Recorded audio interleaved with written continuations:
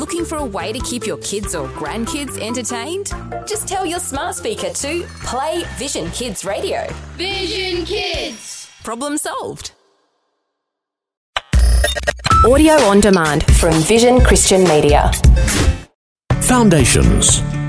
Everything that Joseph went through, he was innocent to the core and he suffered terribly. But the position it put him into meant that he was able to save his own family even though they didn't recognise him. Yeah, that's right. Foundations. Understanding the Jewish foundations of our Christian faith. With Robbo Robinson and Mandy Warby.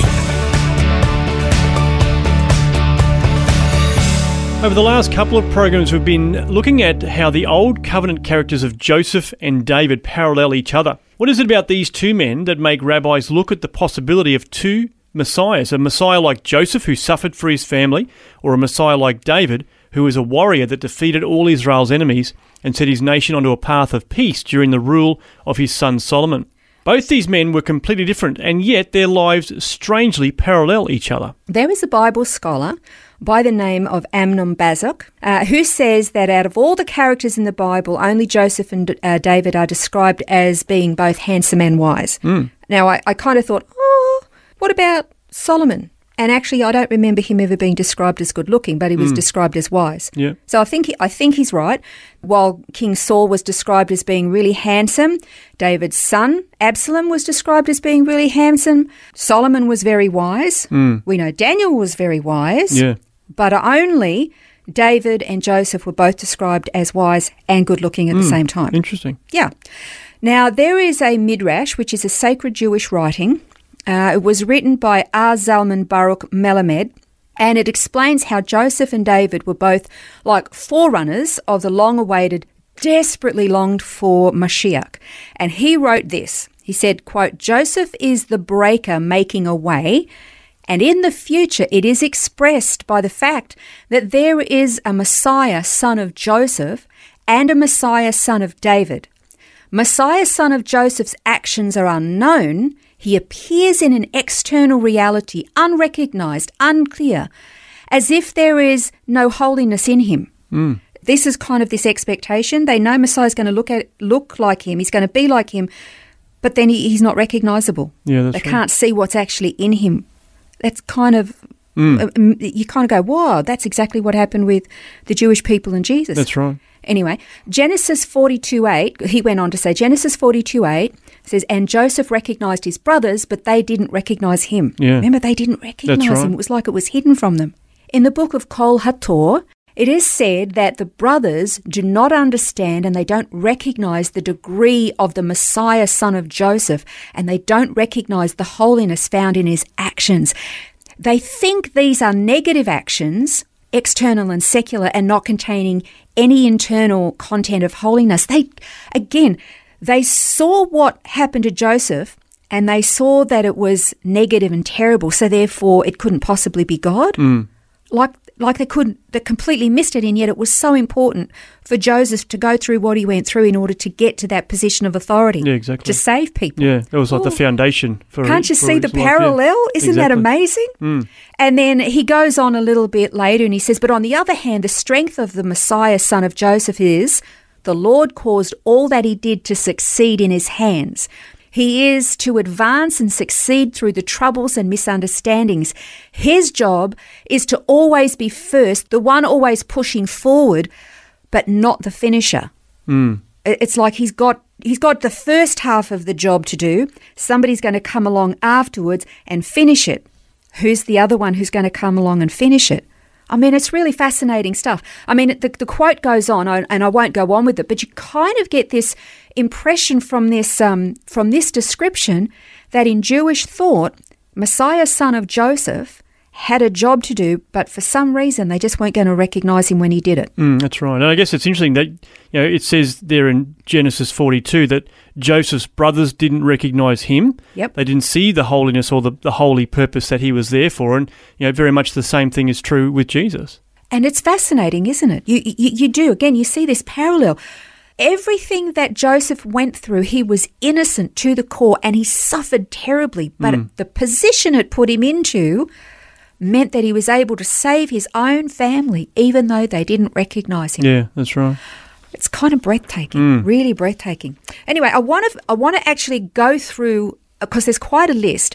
I want to go through some parallels between Joseph and Jesus. And now I have to acknowledge again, I'm using this fabulous resource of the ministry of oneforisrael.org, and in particular the research of Dr. Itan Bar. I claim none of this as my own.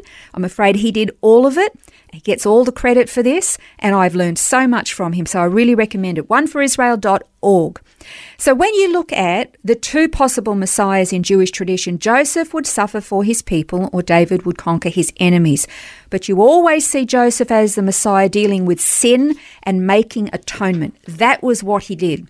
Now, this is never part of the description of David. David never died for anybody. David was the one wielding the sword, not receiving the sword. Yeah, that's right. So I want to go through some characteristics between Joseph and Jesus. Yeah, let's kick that off by looking at the fact that they were both despised by their own brethren. We've talked about that already with Joseph, but certainly Jesus suffered the same.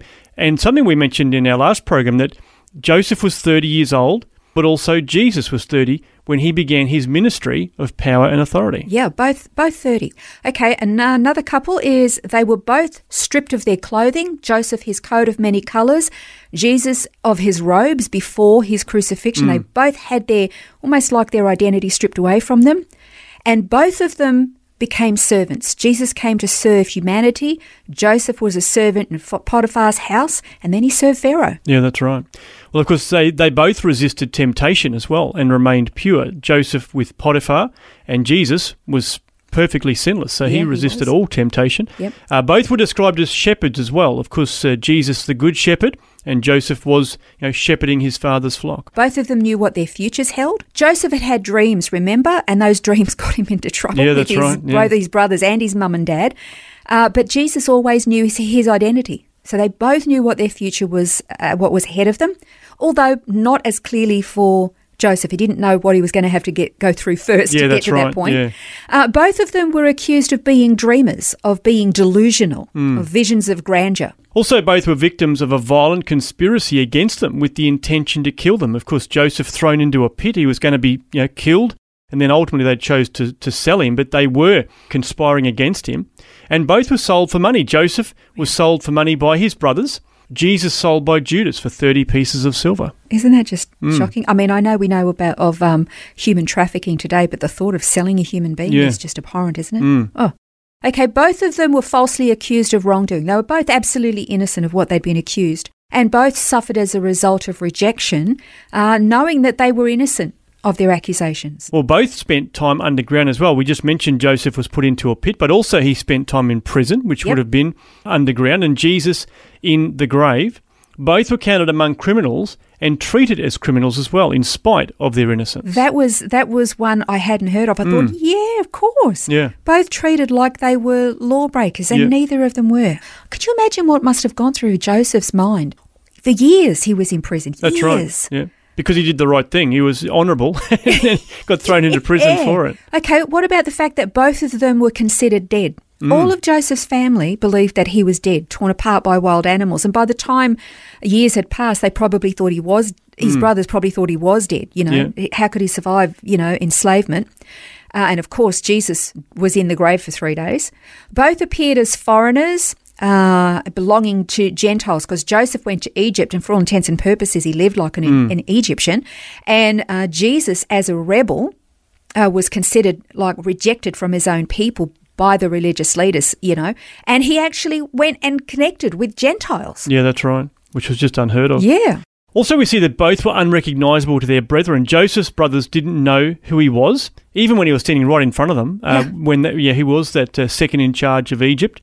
But Jesus' own people as well, the leadership couldn't recognise him, even when doing all the works of Mashiach. He was there in front of them, foretold by the prophets, and yet they couldn't recognise him. Just blind. Yeah. Incredible. Another one was that they both were raised up from the earth. Joseph brought out of prison, Jesus, of course, from the grave alive. Absolutely. Now, both of them acted as advocates for the people, Joseph to Pharaoh and his family, and Jesus to God on behalf of humanity. And both provided food, Joseph to the storehouses, where all the food was collected so all the people would have food and not die of famine. And Jesus to the populace who came to him for answers. I mean, miraculous food. It was amazing. So true. And both were reconciled at the end of the story. Joseph with his brothers and his father, Jesus to humanity, and one day at the end with his own people when their eyes are opened. And finally, both end up as rulers against every expectation or possibility. Joseph as second most powerful ruler of Egypt, and Jesus, who is now seated at the right hand of the Father, and yet to come, a physical government over the whole earth as well. The parallels are staggering. It certainly is. And next time we're going to continue looking at parallels, but we'll look in our next program at the parallels between David and Jesus. This has been Foundations, a look at the Jewish foundations of our Christian faith. For study notes, resources and more, see vision.org.au/foundations.